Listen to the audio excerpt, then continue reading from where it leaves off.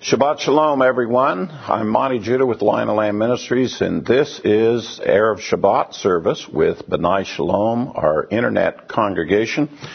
If you're joining us this evening or this Sabbath, you're one of more than 14,000 computers that log in each week to enjoy this service, and we are glad to have every one of you join us and be a part of it. We pray and hope that our service will be a great blessing to you. Let me share a couple of quick announcements with you. Let me start with the closest one. Mark your calendars. Wednesday, February 21, we're going to have another Q&A broadcast, Q&A program. If you'd like to be a part of that, send some questions in. Send those email-wise to qa@lionlamb.net. And we'll be happy to slot those into the program and get those questions answered for you. Again, questions of a biblical nature or of a spiritual nature about our Messianic faith, and be a part of that program. Join us February 21 for that. Coming up, the Memorial Day weekend is Shavuot, the Feast of Weeks, and I know that's after Passover. That's coming up even quicker. But we have a conference that we hold here in Norman. It's called ShavuotEvent.com. And if you'd like to come and be a part of many brethren coming to observe the Feast of Weeks with us, you can be a part of that. Sign up and register and come, and we'll plan to have you be a part of that wonderful weekend, Memorial Day weekend, Shavuot, and come and be a feast with us. This summer, Camp Yeshua for the youth, the registration is already filled, for the youth. Praise the Lord. However, for those kids that still want to come, we do have a special sign-up waiting list, because a lot of times several youth will sign up for it, and then because of change of plans or something happens, they're not able to come. And so those that are on the waiting list can go into the event and be a part of that. And so if you'd like to be a part of Camp Yeshua, then go to events at lionlamb.net, and you can see the Camp Yeshua. Now, we're also needing some additional adult staff. And so if you would like to be a part of Camp Yeshua and assist us in putting Camp Yeshua on for the youth, please contact us at the same email address. Again, events at lionlamb.net. Let us know what your interest is, and we'll get back to you for that. I appreciate your help and for that. We started a special fund since my wife Lynn passed away a little less than 2 months ago. Part of her legacy and testimony was always trying to assist youth to go to camp and others to go to the Feast of Tabernacles and participate in the feast.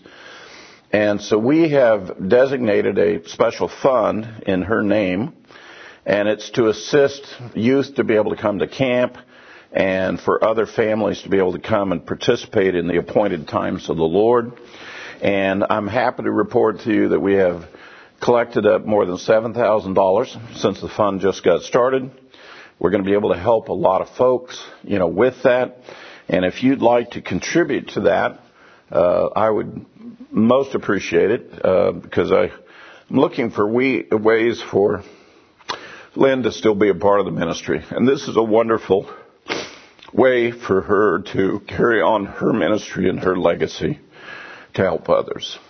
So if you'd like to be a part of that, appreciate it. You can just designate your offering to Lion and Lamb Ministries and designate it to the Lynn Judah Memorial Fund, and we'll use it for those purposes to help others.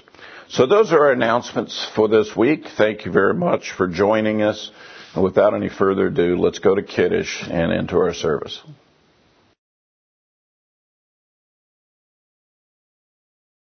Welcome. Please join our family as we usher in the Sabbath.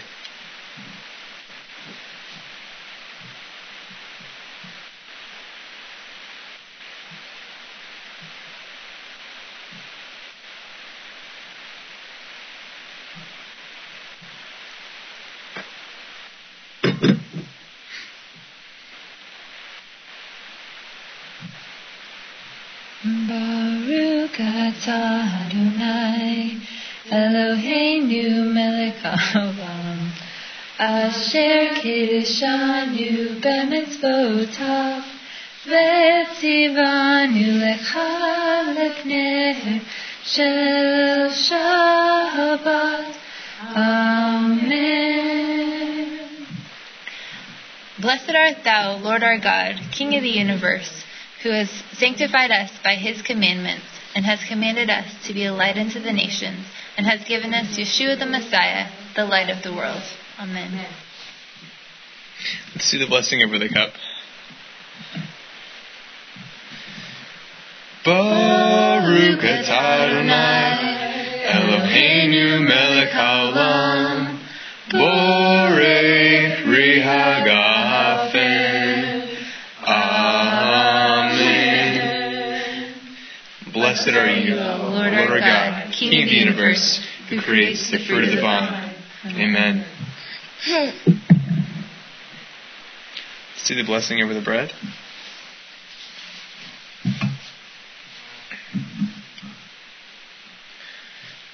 Hamotzi lechem min haaretz.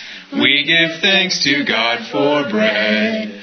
Our voices rise in song together as our joyful prayer is said. Baruch atah Adonai Eloheinu melech haolam Hamotzi lechem min haaretz. Amen. Blessed art thou, Lord our God, King of the universe, who brings forth bread from out of the earth. Amen. Now, husbands, let's bless our wives together. Dear Heavenly Father, again, I thank you so much for my wife, Father, and the blessing that she is to me. I thank you for the strength that I receive through her, Father, from you. I just praise you for her, for her beauty, Father, just for the goodness that she is, Father. The way that she reads your word, Father, and spends time in your word, Father. I get to learn about you, Father. It motivates me to do the same. Thank you, Father. We can be an encouragement to one another, that we can be a team that functions and works through life together. I think that she's a pillar of strength, Father, for me when I'm weak, and I get to be the same thing for her, Father. I praise you, Father. Thank you that you reveal so much of yourself through my wife. And I rejoice to know this, Father. Thank you for your continual goodness, Father. Thank you she sustains our home and takes care of our child, and for many more to come. Thank you, Father, again for your faithfulness to me, Father, through my wife. Thank you, Father, you give me the ability to care for her as well. I praise you, Father, and I thank you for all your continual goodness to us. In Yeshua's name, amen. Let's bless our sons.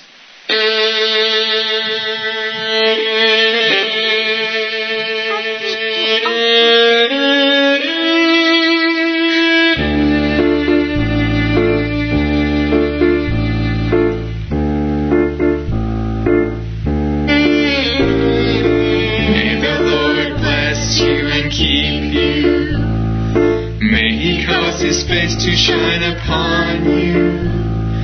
May he lift up his countenance and grant you peace. May you be with Ephraim and Manasseh. May the Lord with you ever be. May he bring you home unto the land prepared for you.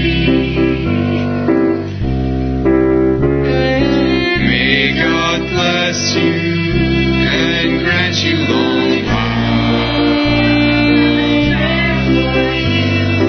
May God make you a good husband and father. And holy wives for you.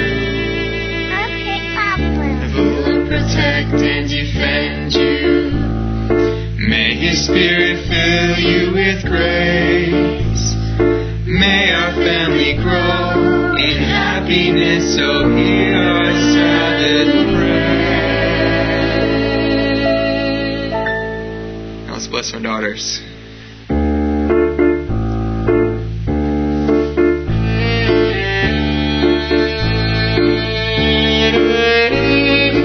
May the Lord bless you and keep you. May He cause His face to shine upon you. May He lift up His countenance and grant you peace. May you be like Ruth and like Esther. May the Lord with you ever be. May He bring you home unto the land prepared for you. May God bless you and grant you long life. May God make you a good mother and May He bring you a husband who will care for you. May the Lord protect and defend you. May His Spirit fill you with grace. May our family grow in happiness, so hear our Sabbath prayer. Amen.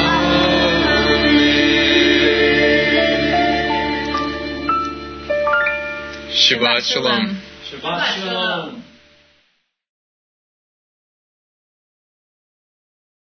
Baruch et Adonai Hamvorach. Baruch Adonai Hamvorach le'olam va'ed. Bless the Lord who is to be praised. Blessed be the Lord who is praised for all eternity. Amen. And now the Micha Mocha.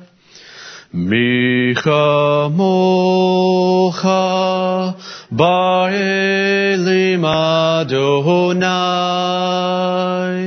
Micha Mocha Nedar B'chodesh Nora Techilot Osef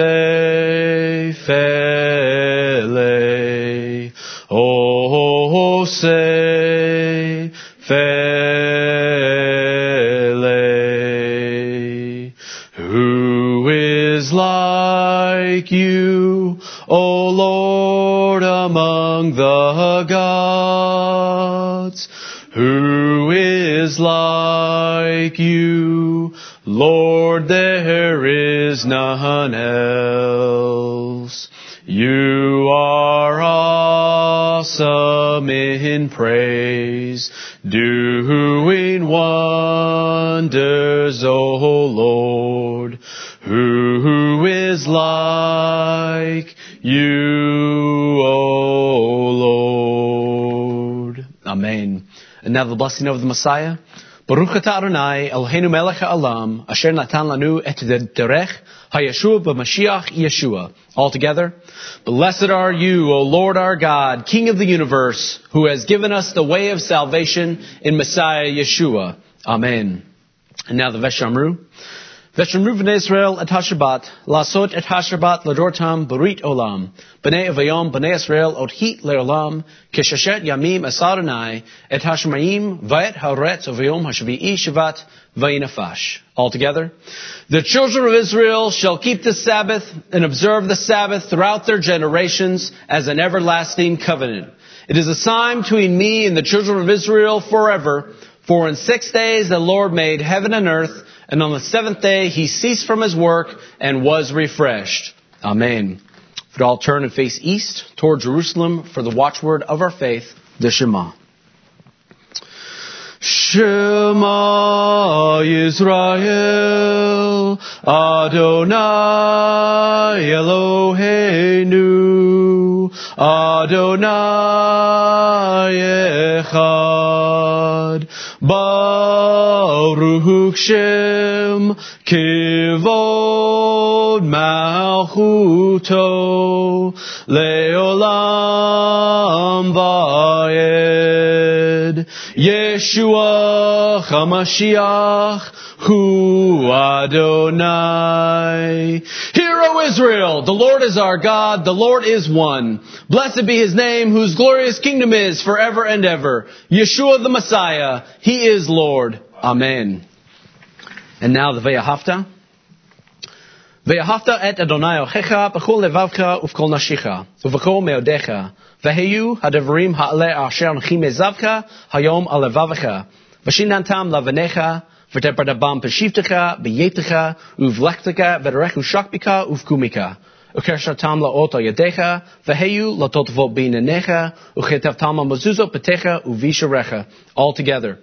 And you shall love the Lord your God with all your heart, with all your soul, and with all your might. And these words which I command you this day shall be upon your heart. You shall teach them diligently to your children, and shall speak of them when you sit in your house, when you walk by the way, when you lie down, and when you rise up. You shall bind them for a sign upon your hand, and they shall be for frontlets between your eyes. You shall write them upon the doorposts of your house and upon your gates. Amen.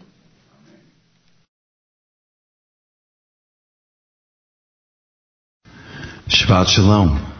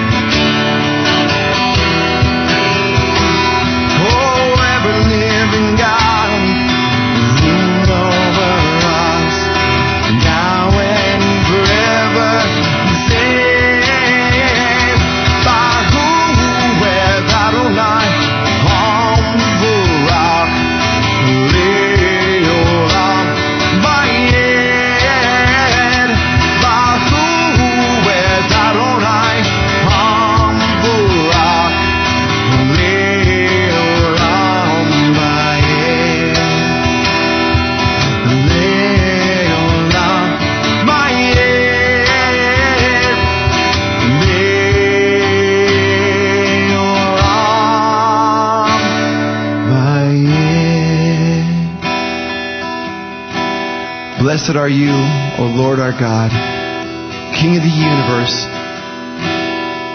who has given us this Shabbat and who has called us to this place to praise His name. O Holy One of Israel, blessed are you, whose kingdom is forever and ever. We honor you in this place. We lift your name high. We dance before you, for you are holy. You are Kadosh.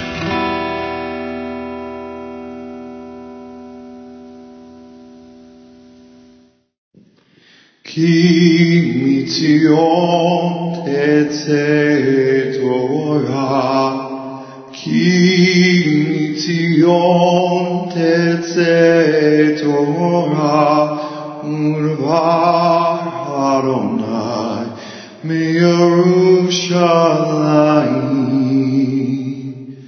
Baruch Shenatan Torah Torah, Baruch Shenatan Torah Torah le'amo Yisrael bekedushato.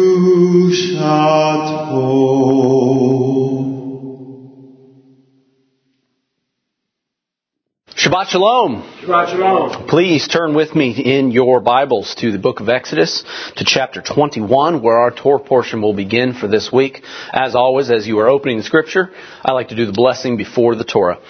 Baruch atah Adonai Eloheinu melech haolam, asher bachar mikol ha'amim, v'natan lanu et Torato. Baruch atah Adonai nonten ha'torah. Amen.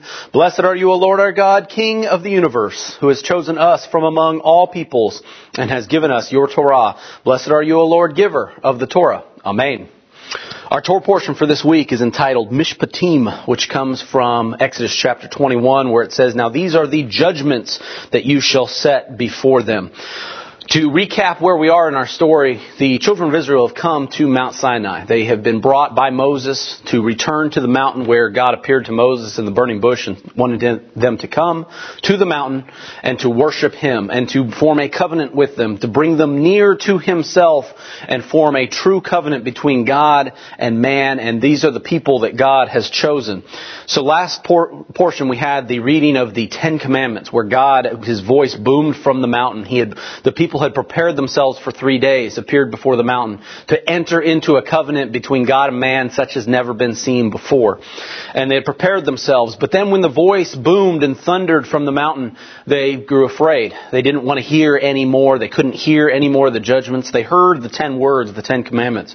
But then they were afraid and they told Moses, "We could not hear any more." And so they said, "Moses, you go up, you go and speak to God. Whatever He tells you, then bring back, you say to us, and that's what we will do."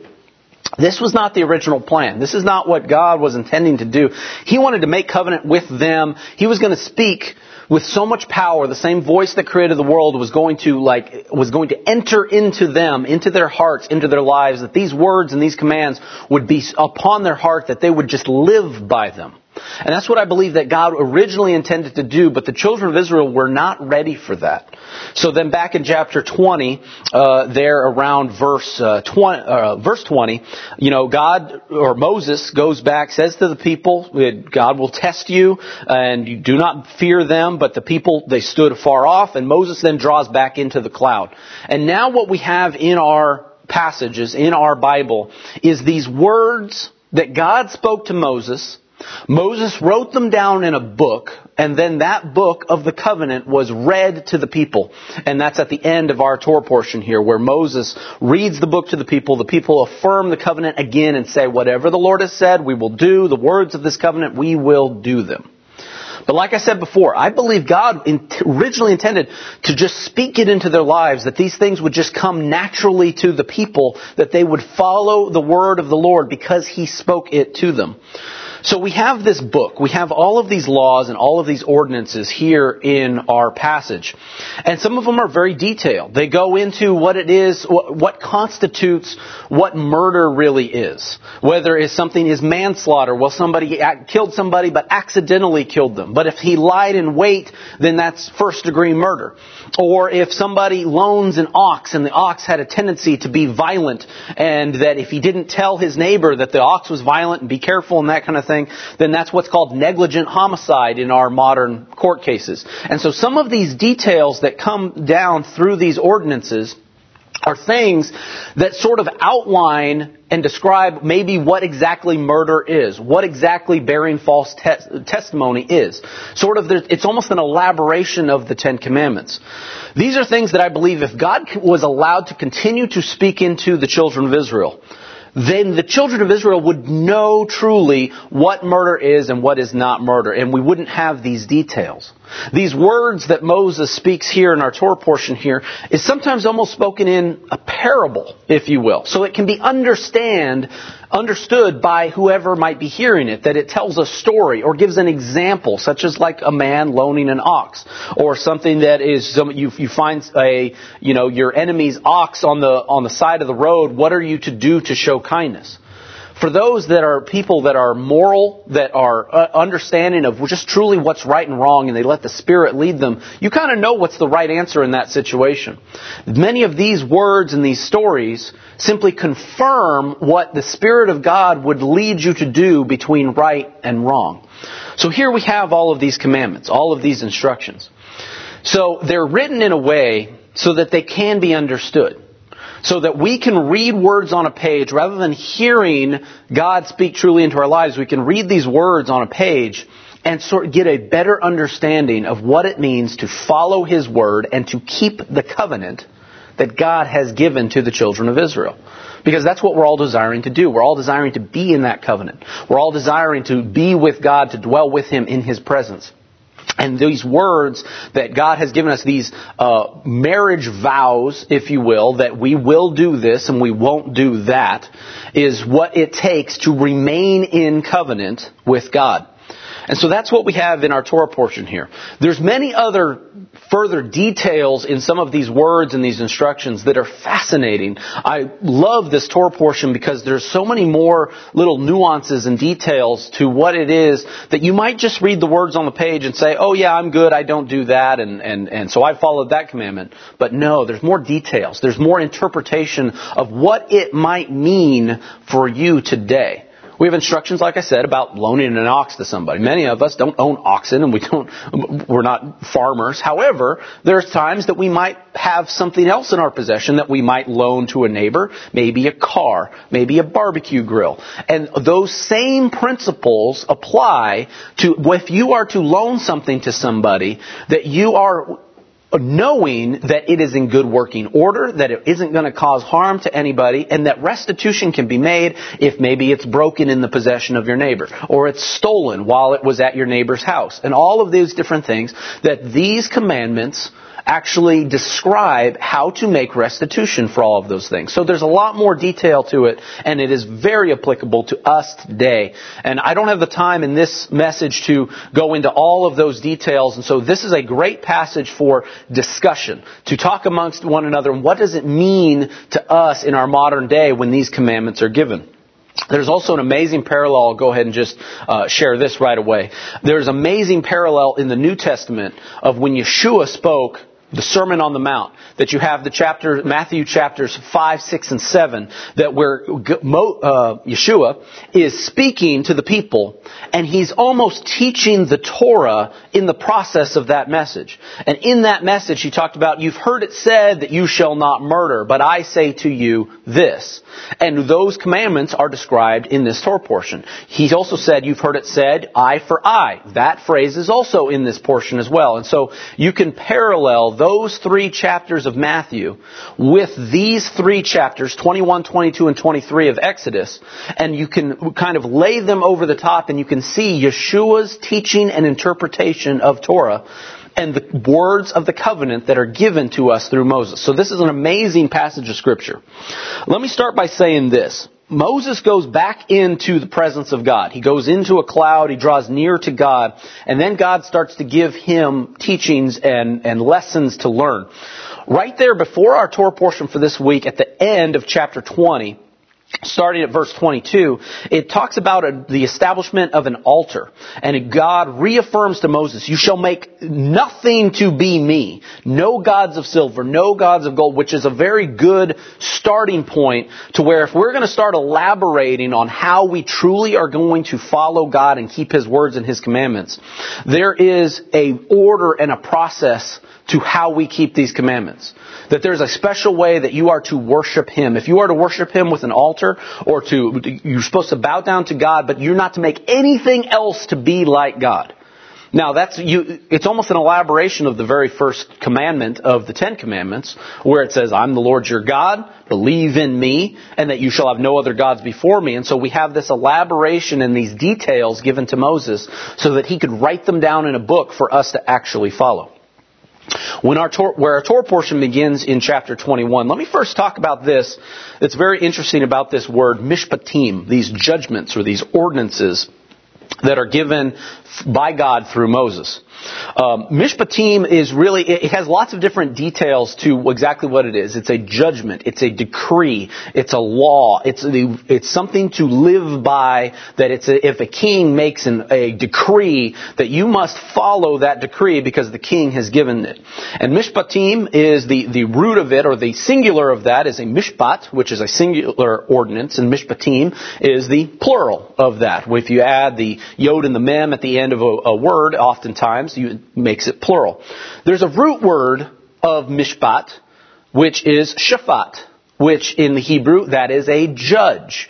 It's very fascinating that the shafat, or judge, you add a mem in front of that word to make mishpat, and you make a judgment. So a judge is the root of a judgment or an ordinance. I love the Hebrew language. I love all the different nuances of what the different letters mean. And that mem means water, or it sometimes means the spirit. And water is what's used to water plants. For something to grow, to make life, you need to have water. And so you take a judge, and it's almost as if you have a judge, a shafat, and you add water to it, or add a mem to it, and it's if a judge is watering a garden, and suddenly the act of what he does creates ordinances, judgments, decrees for one to actually follow. So it's fascinating here when you look at the Hebrew language and what all of the different nuances of what that means. So we go into chapter 21, and we start looking at, all right, these are the important judgments, these are the stipulations of what it is to be in covenant with God. So you would think the subject matter of what we're going to be commanded here is extremely important. It'd be very important. We're talking about not having any gods before me. We've just heard the 10 Commandments. So what is it that God has for our instruction? This is where we have the law of the bondservant. Let me go ahead and read here, and let's follow along and see what is the importance of this law of the bondservant, that it's so important it would be one of the first judgments and decrees from God, the ultimate judge, for us to learn. Verse 2 of chapter 21. If you buy a Hebrew servant, he shall serve 6 years. And in the 7th he shall go free and pay nothing. If he comes in by himself, he shall go out by himself. If he comes in married, then his wife shall go out with him. If his master has given him a wife, and she has borne him sons or daughters, the wife and her children shall be her master's, and he shall go out by himself. But if the servant plainly says, I love my master, my wife, and my children, I will not go out free, then his master shall bring him to the judges. He shall also bring him to the door, or to the doorpost. And his master shall pierce his ear with an awl, and he shall serve him forever. Very fascinating passage of Scripture. Once again, like I said, if we're trying to lay these commandments and these instructions over our modern day lives, then what is this business about servants? And we abolished slavery a long time ago in this country. What is this deal about servants and servitude and masters and somebody coming in and serving someone? Many people might look at this passage and just gloss over it, that it no longer has the importance that it might have had in ancient times. It doesn't apply to us today. However, this, may I submit to you, is one of the most important understandings we must have when it comes to serving God. who is the ultimate master, that we are guests in His house. He created this world. This earth is the house that God has built. We are nothing but servants in the master's house. If we need to understand our relationship between us and God, and so we might actually pay closer attention to where any instruction that has to do with a master and a servant. Let me just go ahead and break the code for you. That is the relationship between you and God. That if you work for Him, if you serve God, then these are instructions that you should probably think about and kind of apply to your life. Because what happened in ancient times is that a man would go down on his luck. He couldn't be a free man. He didn't have enough money. He would have to submit himself into the house of somebody who did have money, bring him in. He was able, now in ancient times, actually the true example of a servant is that he would eat at the same table with the master. That somebody would come into the family and they would have equal rights and privileges as the children of that master. And that they became a part of the family. So a man would come into a house, and then maybe through the course of 7 years of working for him, maybe a woman would come along the way because of the master in his house. She would marry to him. They'd bear children over the course of several years. When it came time for him to go free, he could leave, but the wife and the kids would have to stay because it was through the means of the master that it was provided to him. So what he had to do, he had to confess his allegiance, permanent allegiance to his master, and that because he loves his wife, he loves his kids, and then he would permanently serve in the house of the master. This is the same way that we should look at our relationship with God. That when God has blessed you, for every man listening to me, you look at your wife, or you might have kids, and you look and you say, this is nothing but favor that God has given to me. As I have dwelt on this earth, as God has given me life to live, it was by the grace of God that I even met this woman, that she fell in love with me, usually not by anything that I did, but something the Lord laid on her heart, to love me and to be with me and part of my family. And so at that point, if you look and you're like, all right, Lord, well, I want to do this with my life. Sorry, the Lord has given you this new life, this new responsibility that you have to decide, every man has to decide, are you going to submit to the God who provided you all the blessings that come to you and in your life? That is exactly what every man has to confess and has to admit and has to believe at some point in their life, that they are submitting to the work of the Lord and what the Lord has provided for them. And that's what it is.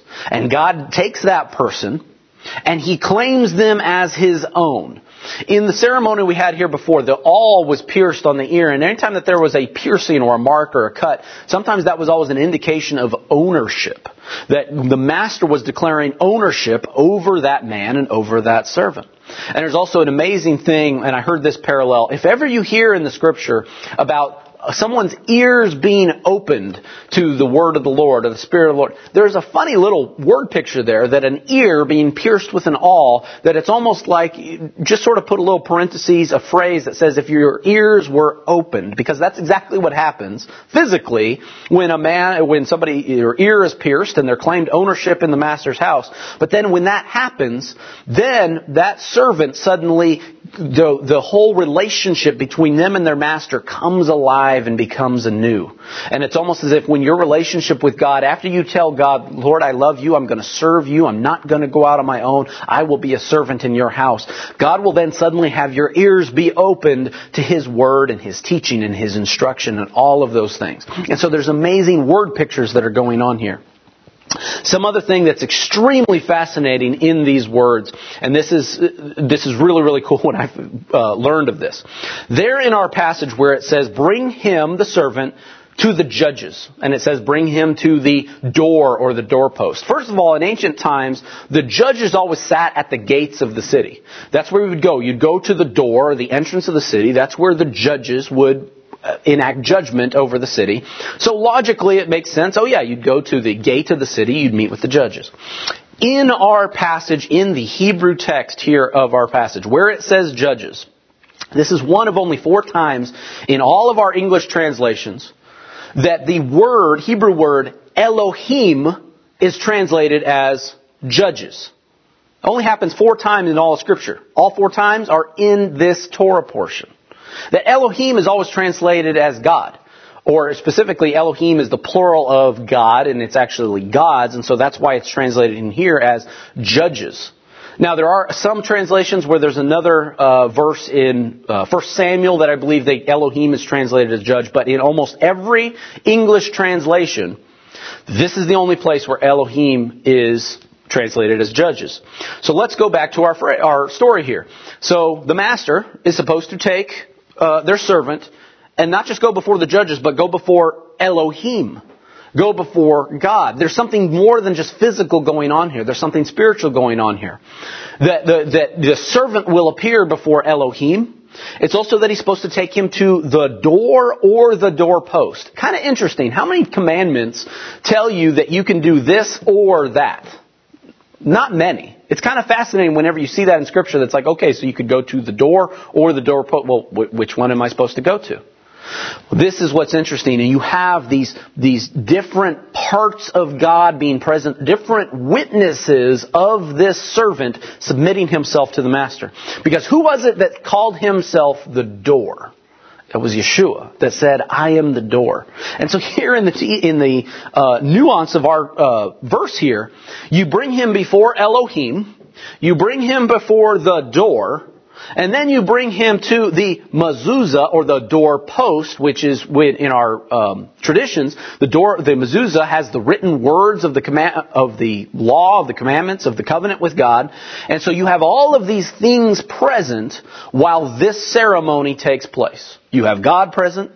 You have Yeshua present. We got more than one witness to establish truth of what is truly happening here. And it's all done in accordance with the Word and the law that is given. Very fascinating of how all of this all works together in that how this law of the bond, there's more going on than just we're talking about Hebrew slaves and masters and all of these different things. It's all has to do with your relationship and your covenant with God.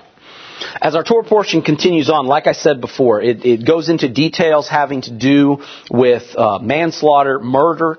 It likens kidnapping to murder as well. That's a punishable death, or punishable by death if it's done.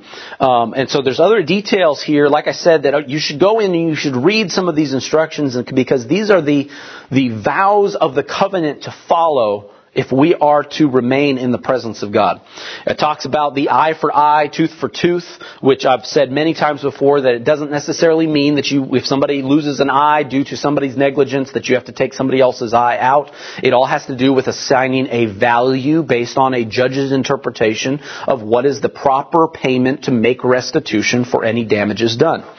That has to do also with if something is loaned to somebody, also if something is stolen. Or if something's stolen, or somebody claims that it's all like, I wasn't the one who stole it. There's ways to go before the judges and for these things to be, for restitution to be made for any of these things and wrongdoing. It also talks about specific, very moral practices that for within a community, things that are needed to keep the people, to keep the community holy, if you will. There's certain words, certain commandments that says you shall not permit a sorceress to live. Somebody who enacts magic and things that are not of the Lord should not be in your presence. That anyone who sacrifices to any other god amongst you should be destroyed. It talks about how there should be no mistreatment of the stranger or the widow or the orphan, because they will hear my cry and I will enact judgment. God will enact judgment. We've said many times before that this is the very judgment that came upon Sodom and Gomorrah, that it was injustice to the widow and to the orphan that caused these things. Also another one that's fascinating, chapter 22 verse 28, where it says, "You shall not revile God, nor curse a ruler of your people." This is something that comes across in our United States of America constantly, while you have critique of whoever happens to be the president of the United States. It comes from both sides. It's from no matter which political party the president represents or the people are fighting for. This always takes place where people will curse the ruler of the country. That is a big no-no according to Scripture, because it has a couple of things. One, God is the one who raises up and establishes rulers of kingdoms, and He takes them down. And if you are against who God has set up as the leader of your country, then you're basically going against the will of God and the establishment that He has created. It also has to do with this. If you cannot assess honor to an office that is a ruler and a leader of you, your country, your community, whatever it might be, if you can't show honor to something physical that you can see with your eyes, then how can you show honor to the God who is the ruler of the entire universe? It's the same thing about honoring your father and your mother. If you cannot honor the established authority that is over you in this physical world, then how can you show yourself approved to show honor to the authority of heaven and earth? You cannot do it. Because it's not if you can't do it with what is seen, then how can you do it with what is unseen? So several things about this subject. So when you read this, everyone should take pause. Anyone who talks about the politics of the country and all of these things, be very mindful of your speech on what you are saying, because there is a commandment in here to not curse the ruler of your people.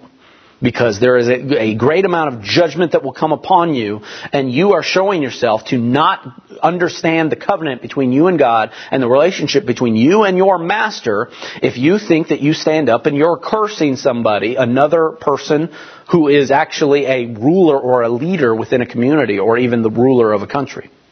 Many things to learn in this Torah portion about some of these details. Chapter 23 starts by talking about circulating a false report. That it's about truly what it is to not bear false witness. That it's like you shall not go with the crowd. You shall not go with the majority of what people think or what they feel. You shall stand up for truth and shall testify truthfully about a matter. This is something that it's very logical. In fact, there's a logical fallacy of the bandwagon fallacy where you're not just supposed to join in with what the majority of people think and believe, and that somehow establishes truth. Not at all. Truth is truth regardless of how many people think of something different. What it is you shall follow after and pursue what is true, even if you're the only one who testifies to the truth. You shall stand on that principle and not just join a crowd or join a riot in lawlessness and iniquity in believing something that is false. You shall stand up for what is true. And this is a part also where it talks about if you see the ox of your enemy, something that belongs to somebody who you don't like very much, that you're supposed to take that object, that possession, and you're supposed to take care of it. Tend to it. Feed it if it's a pet. Say you have a pet that annoys the heck out of you and your family all the time, but then your neighbor is nowhere to be found. The animal is starving or in need of food. Torah says you're supposed to take care of that animal until it can be returned to your neighbor, even if you like him or not. And one of the things about that is that would actually be the means to resolve conflicts in your life. If you have a dispute between you and another person, but then if you show yourself to be submissive to your master, his commandments, to what is moral, what is right, to take care of something that belongs to them, when you go to return that possession back to them, that is your opportunity to resolve any issue or conflict you might have with that person. To where that person whom you might have called your enemy one day, you now will resolve it, and now you will call him your brother if this is done properly. You can understand how these things could work, that if everybody could follow these rules within a community, within all of our relationships, it would be better for us. It would be better for all of us, that we would be able to resolve conflicts because we all submit to a higher power, higher authority, that we're not trying to earn anything for ourselves because we are not a free man who is responsible for everything that you have to do. I liken it unto this. Home ownership. There's sometimes, in fact, this happened to me in my life recently. My furnace went out. And I had to buy a new furnace and a new HVAC system for my house. It was too old. It needed to be replaced. I'm the owner of the home. I'm responsible for it. I have to foot the entire bill to replace that because I'm the homeowner. If I was renting that house, if there was a landlord or somebody who I submitted to their authority in matters of the dwelling in which I live, then it would be their responsibility. Now, I'm not trying here to say that it's much better to rent a house rather than own a house. There's a lot more things going on, but I'm using that as an example in which that if something or someone comes against you, if you're oppressed in any way, If you submit yourself to another authority that will fight for you and they will make restitution, your landlord is their responsibility to replace the HVAC, not you. And so that's the principle of the matter, that sometimes, actually I would say most times, it is better to be a servant in the house of the master than to be your own free man, that you are solely responsible for everything that happens to you and your life. Spiritually, what I'm talking about here is that you submit to the Lord. You submit to His will for your life. You submit to Him, that you humble yourself to understand He's the creator of all things. His Spirit moves amongst us. I believe in His words of His covenant, and that we follow Him. He is my master and I serve Him. Now, we live in a physical world. Yes, you're still, as a servant of God, you still are physically responsible for some things in your life. So there's a lot of different things going on. It's not just black and white in that manner. But if you submit yourself to God as your master, then I guarantee you it is better to serve in His house, better is one day in His courts than 1,000 anywhere as a free man. So that's again what these commandments and these instructions are for. Our passage also talks about the laws of Sabbaths and the annual feasts. These are elaborations of the commandment of keeping the Sabbath. That it's like if God rested on the seventh day, we are to rest on the seventh day. And so these are some written details of what it means to remember and keep the Sabbath holy.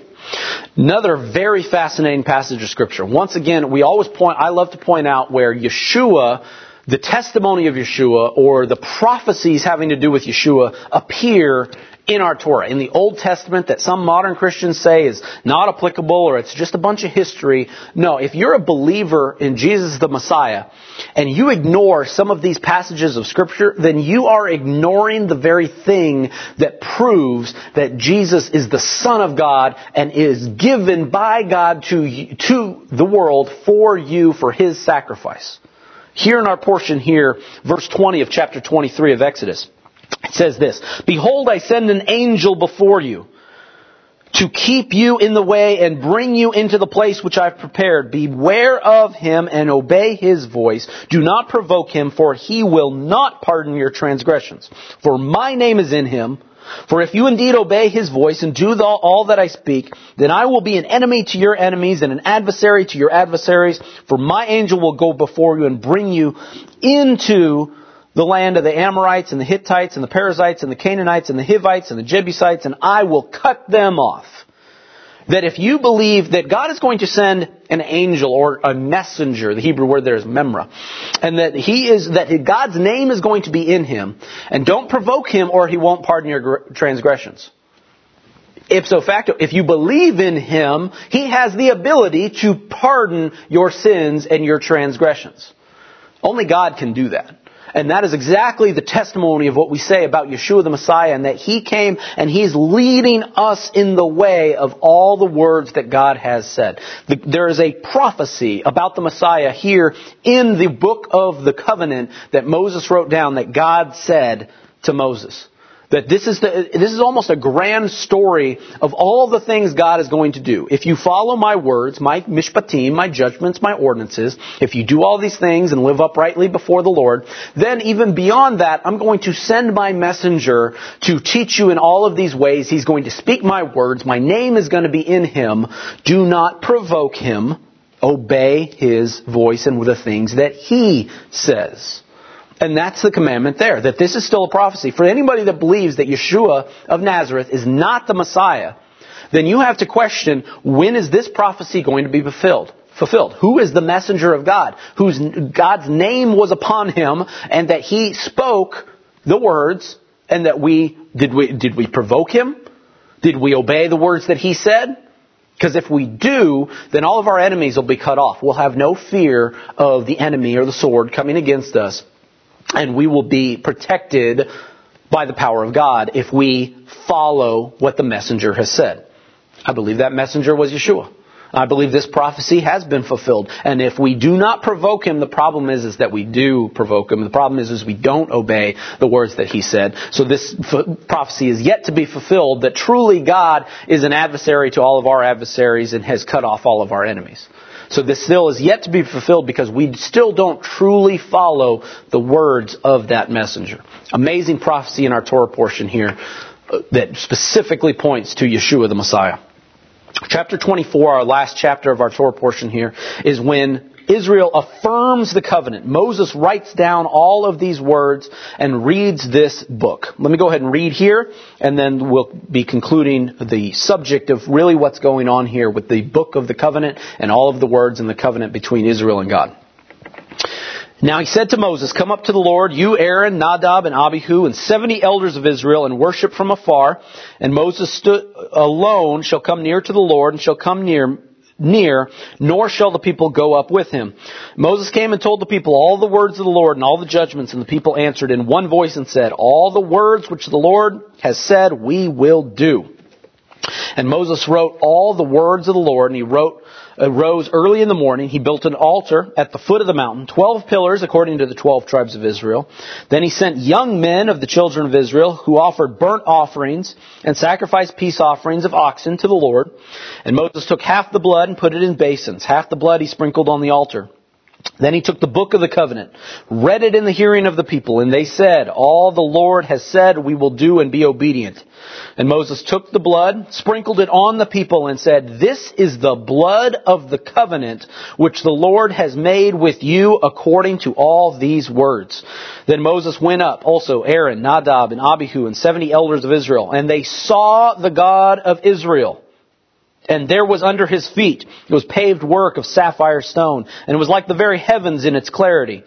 But on the nobles of the children of Israel he did not lay his hand, so they saw God, and they ate and they drank.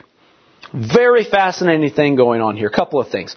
The blood of the covenant. That is not just a New Testament concept when people have heard the word blood of the covenant, because it was Yeshua at the Last Supper that took a cup of wine and said, "This is the blood of the covenant for you." It's not just a New Testament thing, because this comes from here. The blood of the very covenant of the relationship between God and man. Keep that in mind. And that blood was then sprinkled onto the people. So then the elders come up with Moses, and it says this: they saw the God of Israel. How many times have you truly realized that there was 70 elders, along with Moses, Aaron, Nadab, and Abihu, the sons of Aaron, that they went up to the mountain and they saw God? They all saw God. Not just Moses going up to the mountain speaking to God, that there's this God that is completely unseen, and it's like, well, people in hindsight might question, they'll be like, man, did Moses just make all of this up? Did he really just make all of this up and said he has a testimony of what he saw God in the cleft of the rock, and he did this and he made covenant with us, and it was just the words of Moses? No, in our scripture here we have the evidence of 70 elders went up and had a covenant meal. They ate and they drank with the God of Israel. Physically, they saw him. He was standing on what looked like paver stones of sapphire. That is the testimony of what they saw.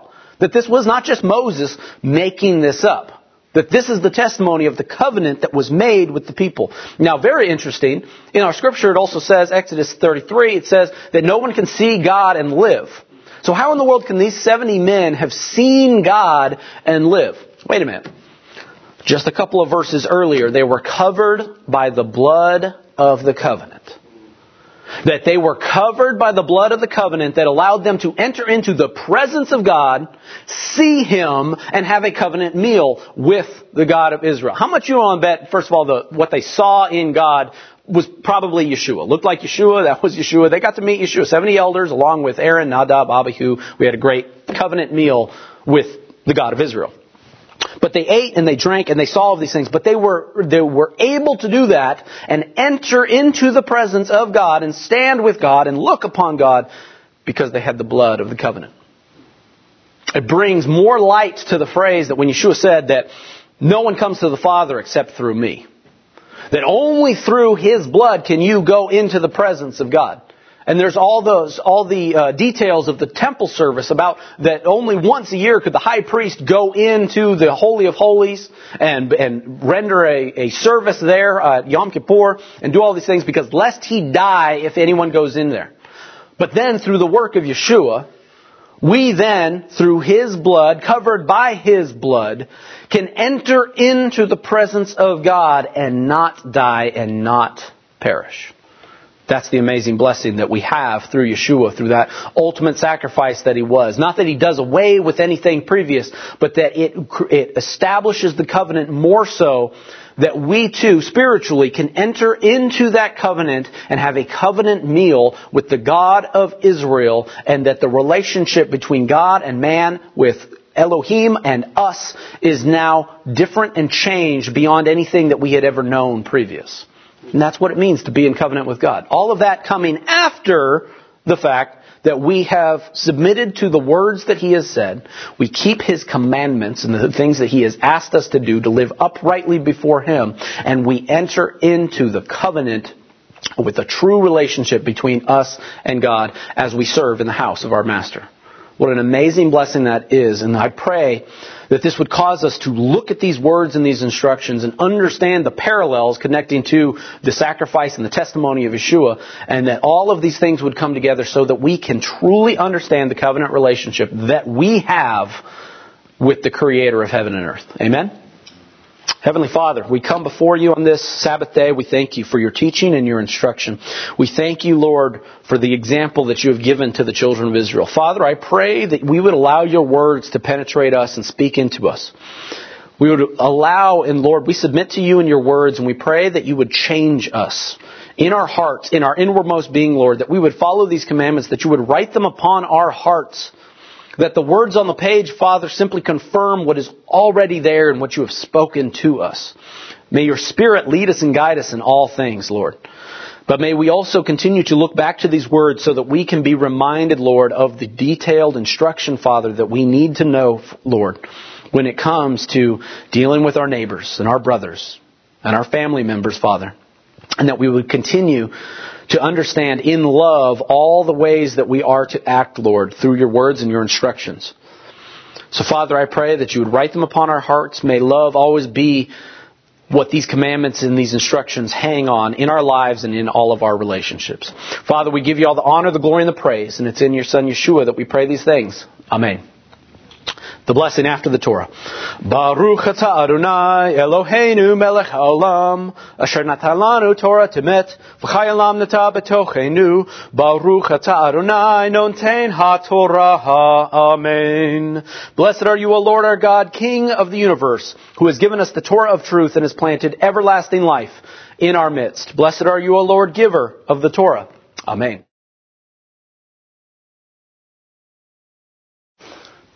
Shabbat Shalom, everyone. Shabbat Shalom. And thank you, Ephraim, for your teaching on Mishpatim. If you would, turn in your Bibles now with me to Matthew chapter 5. And we're going to start at verse 21. We'll be going through this chapter. Last week, we were in the early part of this chapter. The first part that came up to, think not that I've come to abolish the law and the prophets. I've come not to abolish, but to fill it up full of meaning. Now, what follows here is Yeshua's teaching of many of the commandments of the Lord. The same commandments that were given in Mount Sinai, the same ones that were given to Moses. And in our Torah portion, Mishpatim, here comes the commandments that the Lord specifically teaches to Moses and has him bring them down, because the people said, we don't want to hear the voice of God anymore. Can't stand that. Too hard. Going to kill us.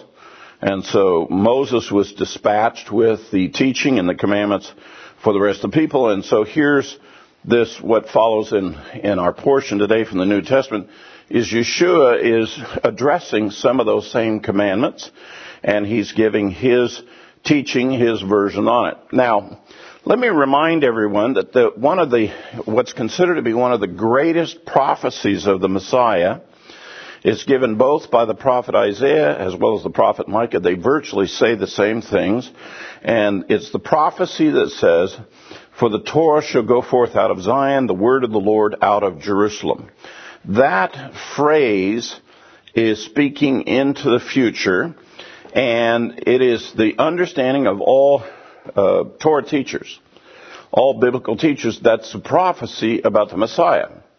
Specifically, that the Messiah, who will rule from Jerusalem, He will become the premier teacher of the Torah. He will become the premier teacher of the things that the Lord has said. He will be the top teacher there is. And so we're looking for a Messiah that is a great Torah teacher. Now, interestingly enough, here is Yeshua, the Messiah. Guess what he's teaching? Torah. But we struggle with this a little bit, at least a lot of Christians struggle with it, because, well, one, and this is my humble opinion, one, they really don't know what the Torah really said. They don't know when the Torah gave these commandments, what does it really mean? What's the weight of that? And then when they hear the Messiah come teaching about that, they get even further confused. They kind of miss the essence of what was really being taught. Let me give you an example of what I'm talking about. At verse 21, it says right out as we begin, "You have heard that the ancients were told, 'You shall not murder, and whoever commits murder shall be liable to the court.' But I say to you," contrast there. He's referring to a teaching that was in the past about the commandments of the Lord, and then he's going to give a contrasting teaching to that. Moses came and gave us the instructions of the Lord. He gave us the Torah. But as you know, my Jewish brethren, as the years went on, they took that teaching and they did some interesting things with that teaching. And they began to draw interpretation and began to draw application to the commandment in such a way that it kind of got askewed a little bit. And what we have is Yeshua coming here, and guess what he's really doing? He's pulling it back to what Moses was talking about. He's not come up with a new teaching. He's not replacing the commandments whatsoever. What he's doing is he's replacing the previous teaching you have heard on this and trying to get the people back to the actual teaching of really what it meant, what Moses really did give to us. And so let's take this first example. You have heard it from the ancients. You were told, "You shall not murder. Whoever commits murder shall be liable to the court. But I say to you that everyone who is angry with his brother shall be guilty before the court. And whoever shall say to his brother, 'Raka,' you shall be guilty before the Supreme Court. And whoever shall say, 'You fool,' shall be guilty enough to go into the fiery hell." Now the commandment says, "You shall not murder." I mean, it's on the Ten Commandments. That's exactly what God said. However, if you've been instructed in the Torah, one of the things that you learn, and this is from many examples that we have, whether you violate a commandment or whether you keep a commandment, it begins with something to do with your heart. If you sin, you in your heart begin to deny what God has said, or you covet something from the heart, and that's the reason why you prefer, and that's the reason why you transgress the commandment. On the other case, if you obey the commandment, it's because you're motivated by your relationship with God. You love God, you want to love God, and that's the reason why you're going to obey, and that's the reason why you're going to do what the Lord says. So it always comes from the heart. Now, Moses didn't specifically emphasize this other than in this instance, and it's a very powerful instance. When the people said, when they heard the law, when the people said, "Whatsoever the Lord has said, we will do." And if you recall what the Lord said to Moses, "Oh, if the people only had a heart to go with that." You see, I heard what they said, but their heart's really not in it. So they're giving lip service, if you will, to the commandment and to what God has asked, but they're not really doing it. It's a little bit like an erring kid who says, "Sure, Dad, I'll do it," and then he doesn't do it. Well, why didn't he really do it? His heart wasn't in it. He didn't really believe in his father, didn't want to honor him or respect him enough to do it. And because of that vacancy and because his heart's in different places, that's the reason why we got the results we got. Something less than. And so he immediately in these instances starts talking about what's in your heart. By the way, did you know that it is impossible to go out and intentionally murder somebody unless inside of you first you really intensely don't like this person?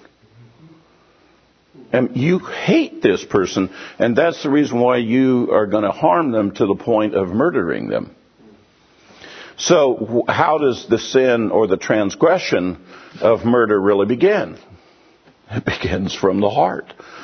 And this is what Yeshua is saying. I'm trying to tell you, he says, you've heard the other, and you see, here's what the rabbis used to actually teach. In fact, Judaism does teach this still to this day. Well, you can go ahead and hate the guy all you want. It's just don't go forward into the action of killing him. Let me repeat that for you. You can go ahead and hate the fella, where you want to kill him, but as long as you don't kill him, you haven't transgressed the commandment of the Lord. Yeshua stands up and says that's not true. Because sin originates from the heart. And so he says if you hate him in your heart, and these expressions here, raka and so forth, that's the kind of thing you would say to somebody you hate. And if that's where you're at, let me tell you, you're already guilty. You're already on the path of murder. It's a little bit like a fellow goes to kill a fellow. And he hits him once, he hits him twice, hits him 3 times, and says, I don't want to do this anymore. Okay, so he stops. The guy barely survives. What's he going to be convicted of? Attempted murder. Attempted murder. Guess what the penalty for attempted murder is right along with murder? Same thing. He's just as guilty as if he had actually killed him. Thank goodness he didn't kill him, but he's still, his heart was in that sin, and he's doing the murder. And in fact, the commandment, if you get into the detail, the commandment, you shall not murder, if you go and you strike the fella one time, whether he dies or not, you have violated that commandment.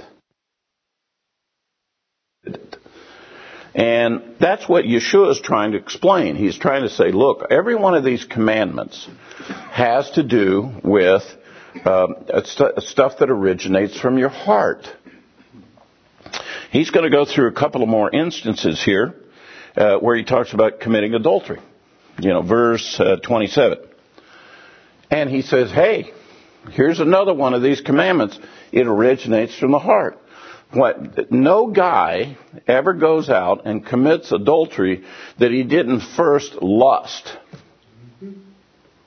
He got caught up in his own temptations of lust. That's what led him to the path of actually committing adultery. Well, that's the same thing true of fornication. It's the same thing true of homosexuality or lesbians or bestiality or pedophiles or whatever. It all starts with lust. And by the way, when it says you should not commit adultery, it's not just that one type of sexual sin. He's talking about all of the lustful sins. The commandment, thou shalt not commit adultery, covers all of those things. And that's what Yeshua proceeds to then explain. You're already guilty of it if you lust in your heart, because the heart is the one that leads you into sin. He goes on to say, verse 33, again, you have heard the ancients were told you shall not make false vows, but shall fulfill your vows to the Lord. But I say to you, make no oath at all, either by heaven, or it is the throne of God, or by the earth, for it is the footstool of his feet, or by Jerusalem, for it is the city of the great king. Nor shall you make an oath by your head, for you cannot make one hair white or black. But let your statement be yes, yes, your no, no. Anything else is that of evil. Well, there is such a thing as vows. There is such a thing as taking oaths. But that's not the only thing about that. There's a whole Torah portion on about making vows. There's a lot of instructions for it. Vows are what make a marriage. When they come and they have marriage vows, that's what constitute a marriage. When you speak at a vow, you swear to do something, you actually, spiritually, this is what the law teaches, you actually go up and grab God's creation and you pull it down to where you're at and you alter the creation based on what you said. You use the power of the spoken word to create a new state of the creation, even to the extent God honors it and has to follow it. For example, let me give you a case. Fellow goes in and he gets married. And the audience hears him vow to be this woman's husband. They hear it. They step down from the altar. They come walking through the assembly. Does anybody question at that moment that the state of marriage doesn't exist? Does anybody question, well, I don't know if he's really married or not? No. Everybody accepts that the whole world that was before that ceremony, it has changed. The world before was two people coming in for a wedding. The world now is, these aren't two people anymore. This is a family. This is a couple. This is a marriage. From that point on, your family will regard you in a completely different way. The rest of the world will regard, because you've used the power of a vow, a declaration, say that stuff. So powerful that God even holds to that. And that's the reason why God requires you to keep your vows, keep your oath, for it. Here in the world, if you go into a court and you take an oath that you're going to tell the truth, if you don't tell the truth, guess what they do to you? They charge you with perjury and they put you in jail. They take it very seriously. Well, God takes it very seriously when you make a vow, because it changes the creation that we all live in. And if every time you turn around, you're swearing to do something or making an oath to do something just for regular mundane, you don't realize it, but you have constricted yourself to where that you have no more choices. That's what you have to do. Well, Yeshua's trying to teach really about vows. He's trying to explain how powerful those are. You be real careful about doing those. In fact, the Torah goes on to say that a husband, in being careful about vows, if a husband hears that his wife has made a vow, in the day he hears it and he doesn't think it's right, he thinks it will not to be to her benefit, it might harm her, and so he has the authority from God to annul it. But if it goes past that day, even God requires it. And why would they have such an interesting, stringent thing with regard to the penalties of failing to keep vows and oaths and so forth? And the reason is because God gives us the ability with our mouth and our spoken word to literally change the creation that we live in by any oath or vow that we take. It's a spiritual law. And the Messiah is trying to teach us, you be real careful when you do that. You be real careful. And in fact, if at all possible, do not speak a vow. Do not make an oath. If you want to make an agreement to something, just say yes. If you want to disagree, just say no. In other words, use that methodology. Promise and so forth, but don't make a vow out of the thing. Let me give you an example. It's a little bit like this. Let's say you enter into a contract with another fellow, and you say, okay, I'm going to do this, and you're going to do that, and I promise to do it, and so forth. That's a yes. That's I promise to do it. He promised to do it. Great. Now, if you break the contract, then the damages that may be associated are strictly limited to what was the deal that you were doing. The damages are strictly associated with the agreement that you made. However, if you make an oath, instead of just saying yes, You go beyond a promise. When you make an oath, you put the weight of your life on it. Now, you want to go down and buy a car and swear an oath that you will make the payments, and if you miss a payment, you die. Don't make an oath when you're making a contract to buy a car. You just let that be a yes. So Yeshua is trying to teach them what the commandment really is about, what Moses really instructed, as opposed to what the other teachers have told them. And what the teachers have told them is distorted. We who are messianics and have come, a lot of us, out of the church, we know for a fact that there are many things that the Lord taught that came from the Torah and the prophets, and we know that the teaching on them have been distorted. In fact, we suffered the consequences of it, and a lot of us coming in the Messianic movement are suddenly now learning what Moses and God really did teach, and the truth has set us free, and we suddenly realize how subtle it was. The slight twist on the teaching would be for that. Let me give you a stunning example of this, and it's found here. Let me go back to where we talk about the adultery and we talk about divorce. I'm sure you're familiar with this. Verse 31, and he said, whoever divorces his wife, let her give her a certificate of dismissal. Now, in the Torah, that's referred to, you give her a get. That's a very specific statement. That's a very specific written thing, and it's what breaks the vow.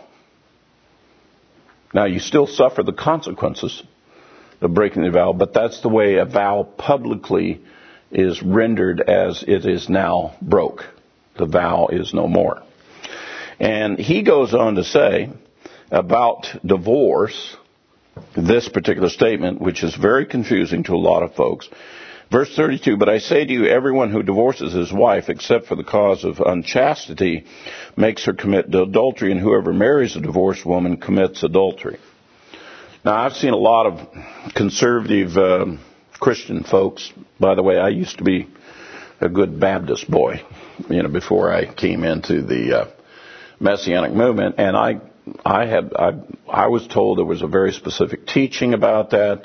In fact, in the church where I was at for a long time, if you were a divorced couple, well, you weren't the same as other people. And if you were divorced, you couldn't be in the ministry. You couldn't be a deacon in the church. And if a woman came in and she was a divorced woman, it was kind of like she kind of had leprosy, kind of thing. And it was based on this scripture. Now, mind you, there has to be some understanding that goes behind this. There has to be a lot more understanding that goes behind this. So let me, just for example, let's just take this topic and I'll show you how much this has been distorted. First of all, if you get back to the basics, did you know that the word get, this divorce of written, can never be found, that word can never be found in the Torah? In fact, there's no instance in the writing of the Torah that the scribes have ever permitted the letter Gimel to sit next to the letter Tav, even in running text. So that there's no instant that you could go through and you could just pick the letters out and go, Gimel, Tav, get. And the reason is because the understanding is so hateful. It's the last resort. It's something that we don't want to see and we don't want to have happen. And what is the real reason for divorce? It's hardness of the heart. And the story of Pharaoh and his heart being hardened, what it's talking about is that Pharaoh was in this big relationship with all of Israel, and Pharaoh had a hardness of his heart. This is the reason why God said, that's it, I'm getting them out of there. Now, he left them in there for several generations. He says, no, we got to get out of this relationship. And what the testimony that comes in is Pharaoh had hardness of the heart. Hardness of the heart is the basis for divorce. When your heart is hard, you're treacherous. Pharaoh was treacherous toward the children of Israel. And divorce, the bad divorce, results from treachery. Now, part of that treachery could be infidelity. You go out and you mess around and have an affair. What are you doing to your spouse? You're being treacherous. You're being deceptive. You're doing harm to it. And you're doing harm to your family. You're doing harm to your extended family. You are treacherous. You need to stop that because you're just doing massive amounts of harm to other people. And that's what Yeshua ends up talking about here. He's really talking about people who were using divorce to be a cover for other things. And by the way, in the days that Yeshua was speaking this, let me tell you what was the most common activity. And by the way, this will sound faintly familiar with what we have going on today. So a man, he meets his bride. He gets married to her. They mature, they grow, they have children. And then he gets up to a certain age where he gets a little frisky. And maybe his wife is not so responsive to him anymore because she's a mother, taking care of the house, taking care of children and all that. And he wants that young honey that he first found. And so he gets a little frisky and he says, well, I'm going to go out and mess around. But he's a guy that says, no, I can't do that because I have to divorce her first before I can go do this. So he lines up the young new honey. And then he goes to his wife and he gives her a writ of divorce. Says, adios, sorry, can't get along with you anymore, goodbye. And then he goes over and hooks up with the honey. You know what Yeshua is saying that is? Saying that's adultery. You cannot use a writ of divorce to be a cover for adultery. And vice versa. You cannot use marriage as a cover for any other misbehavior. Marriage is not used to make it, quote, right. Marriage is its own thing. And marriage is based on vows. Marriage is based on commitment and dedication. It's not used as a thing to leverage so you can get away with what you want to get away with. And that's really what Yeshua is talking about. He used an instance that was very visible in his day. By the way, we have the same issues going on today. We have men who get up to a certain point called midlife crisis, and all of a sudden they get a little frisky. It's kind of a common thing that happens. And as the counsel that I heard one time on, counseling people that are kind of going through that temptation, you have a choice when you go through a midlife crisis. You can either have an affair or you can go out and buy a black sports car. And if you buy the sports car, it's far cheaper than what it would cost you for the other way. And it's to recognize the stations of life we go through, but let's maintain our vows, let's maintain the marriage, let's not use that and leverage that for something else. And that's what Yeshua is really teaching. That's what he's really talking about. He's talking about you made this oath, you made this vow, keep it. Don't play with it like it was a promise or something. You know, the old business about marriage is 50-50. The heck it is.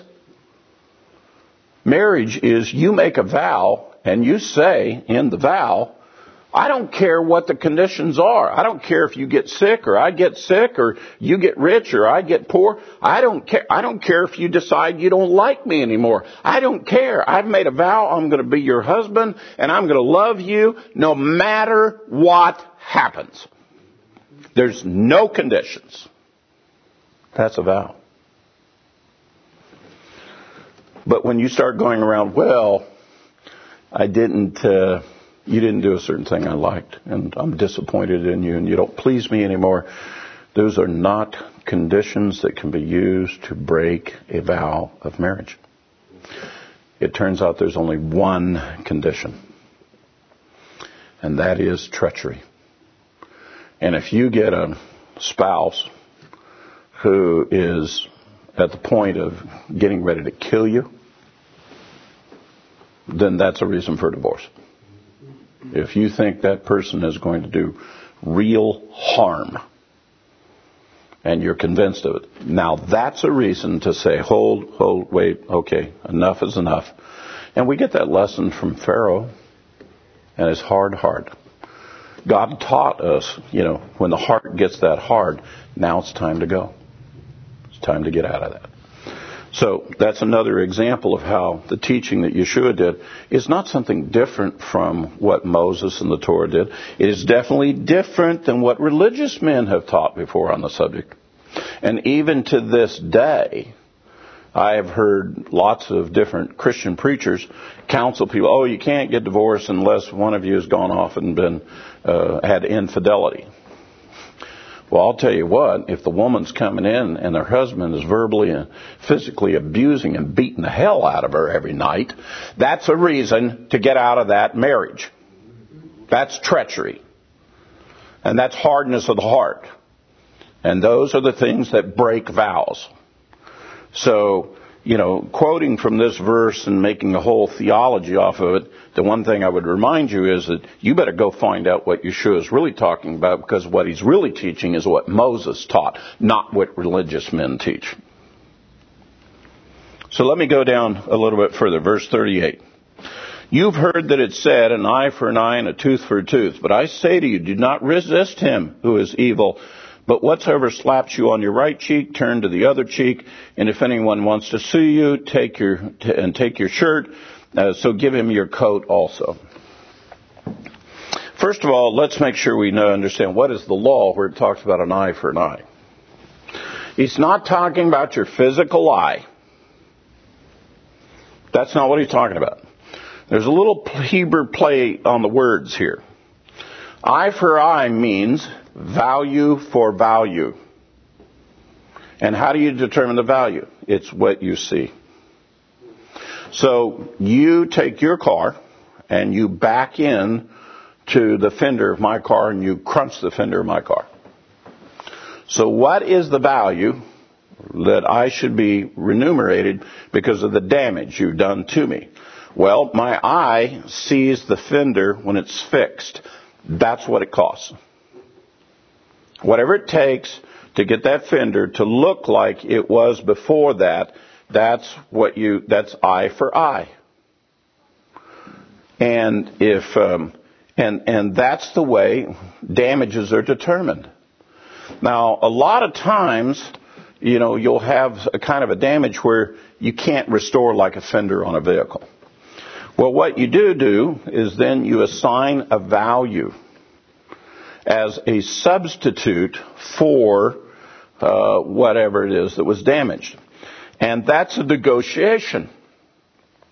And the negotiation goes something like this. Well, I see I did this. I'll pay you this amount to cover the damages there. Okay? By the way, I drove through your yard and I tore up your wife's roses. Okay? Drove through and just tore up her flower garden. Now, it's going to take some effort getting some new flowers, going out there and planting. And so how much do we determine as the value? The cost of labor, buying new flowers, all the hate and discontent and frustration of what's taken place, putting my yard back into shape because of the damage you've done. How much is it going to take? So the guy says, okay, I'll give you $100 for, and the other guy, you got to go into a negotiation now. And the guy goes, no, this is the wife's flower bed. It's not mine. If it was mine, it'd be $100. No, the wife says it's got to be $200. Well, guess what Yeshua is saying? Give her the $200. Satisfy the other party. You did harm to them. Do it good enough, pay for it good enough that they're at peace with you, that the issue is over, that the issue has been resolved. Eye for eye. And so that's what he's teaching. He said, don't just have some adjuster come in and say, well, you're entitled to $100 and that's it. That's all you're going to get. No. If you know that there's more damage done there and you know the person expects more from it, you're supposed to pay the additional amount. Eye for eye. That's what eye for eye, tooth for tooth means. Now, there's one other part to that I want to emphasize that the law really teaches, because this is an important part about our faith with God. The law, if you actually go back and read this verse in the Scripture, there's two places where this phrase is used, eye for eye, tooth for tooth. So let me give you what it actually says. I don't know if Ephraim went into great detail on this, but let me share just a little bit with you. Eye for eye, tooth for tooth, wound for wound, bruise for bruise, life for life. But if the man is a servant, he shall be set free. Oh, there's another condition here. There's another condition. It turns out that eye for eye, tooth for tooth, that's for free men. But if you harm a servant, let's say he's your servant, and you harm him, which you have all of the control over, guess what the law says you have to do? You have to release him and make him a free man. Do you know that that's what Yeshua does with us?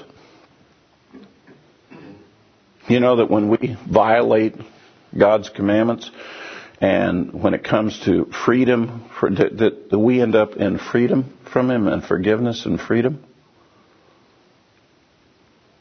Wow. A lot of people have no idea there's that provision, that it has to do with servants. Let me go a step further. Let's say that I'm the servant of the Lord, and the Lord's my master, and you come and you do harm to me. You know, eye for eye, tooth for tooth. Do I go and get eye for eye from you, value for value? Do I get that from you? No. You've committed yourself to the master. The master goes and gets that for you. The master goes and gets the eye for eye, not you. If we're the servants of God and people come up and they do harm to us, we don't have to go seek the justice of eye for eye with them. Our master goes and seeks justice of eye for eye with them. We submit to the master. The master will take care of us. We don't have to worry about that. We don't have to worry about justifying ourselves and so forth. The very first law that's given in the Torah portion after the Ten Commandments is the law of the bondservant. It's the law of the servant of the master. And in that, one of the things that we learn is the servant has the benefits of the master's house. He eats the same food, lives in the same dwelling, and if he needs to have justice, if somebody's come and done something, his master will get him his justice. Now, do you understand the expression, vengeance is mine, saith the Lord? I will come and carry out vengeance of those who've harmed my servants. God doesn't get hurt by anybody, but his servants get hurt. And so the vengeance comes to protect his servants and on behalf of his servants. So Yeshua is going through and giving this much more detailed explanation and teaching of the commandments of the Lord. So let's summarize here and let's draw a couple of conclusions of what we learned from this. First of all, if anybody stands up and tells you, well, Yeshua came teaching something different from the law, I'm here to argue with you until the sun sets and rises again, that's not true. He's actually teaching what Moses gave.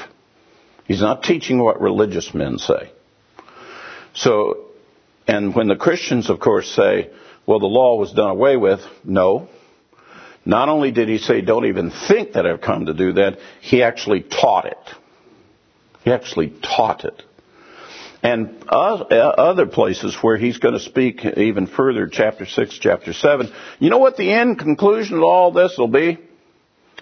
He'll be saying the following. Do all these things I have taught you to show yourself to be the servants of my Father. Do what I say, and you'll be the servants of my Father. And, of course, you know, later on he'll say, if you love me, keep my commandments. The commandments he's referring to is these right here. This is part of the teaching. I would love to have been there in the days when the disciples were walking around, because I don't think this is all of the law he taught.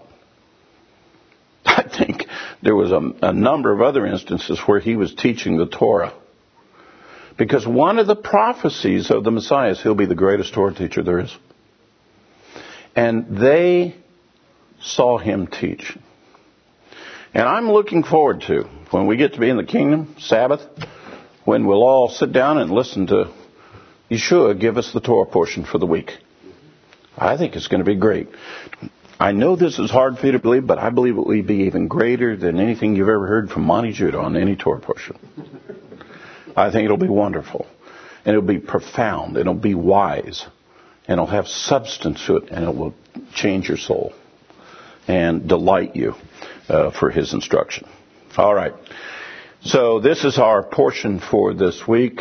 And let me just close in a word of prayer, please. Father, thank you for, first of all, your law, your commandments, your instructions. Thank you for the Messiah. And thank you, Lord, that Yeshua came teaching your commandments. And help us, Lord, to have the heart to obey. Help us, Lord, not only have the heart to obey, but to have the ears to hear your instruction. And that we would have a heart then that would lead us into the path of righteousness. Not a heart that would lead us into transgression, but rather, Lord, that our relationship with you would grow more and more together by keeping your commandments and following your ways. We thank you for all of this instruction, the instruction of Moses, and for the instruction from the Messiah himself. We thank you in Yeshua's name. Amen. Shabbat shalom. And now we leave you with the Aaronic blessing. Yevarechecha Adonai v'ish merecha Yael Adonai panav elecha v'chuneka Yisa Adonai panav elecha v'yasem lecha lecha shalom. May the Lord bless you and keep you. May the Lord make his face shine upon you, be gracious to you. May the Lord lift up his countenance upon you and give you peace. Shalom. Shabbat shalom.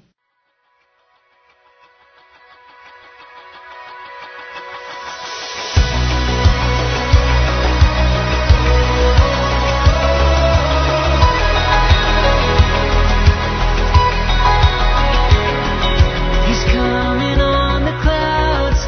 Kings and kingdoms will bow down. And every chain will break as broken hearts declare his praise. For who can stop the Lord Almighty? Our God is the Lion of Judah. He's roaring with power and fighting our battles, and every knee will bow before him. Our God is the Lamb that was slain for the sin of the world. His blood breaks the chains.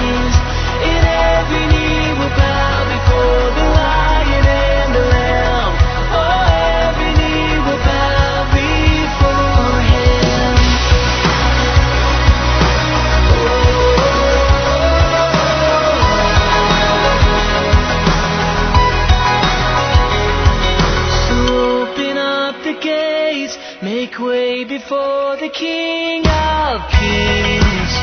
Whoa.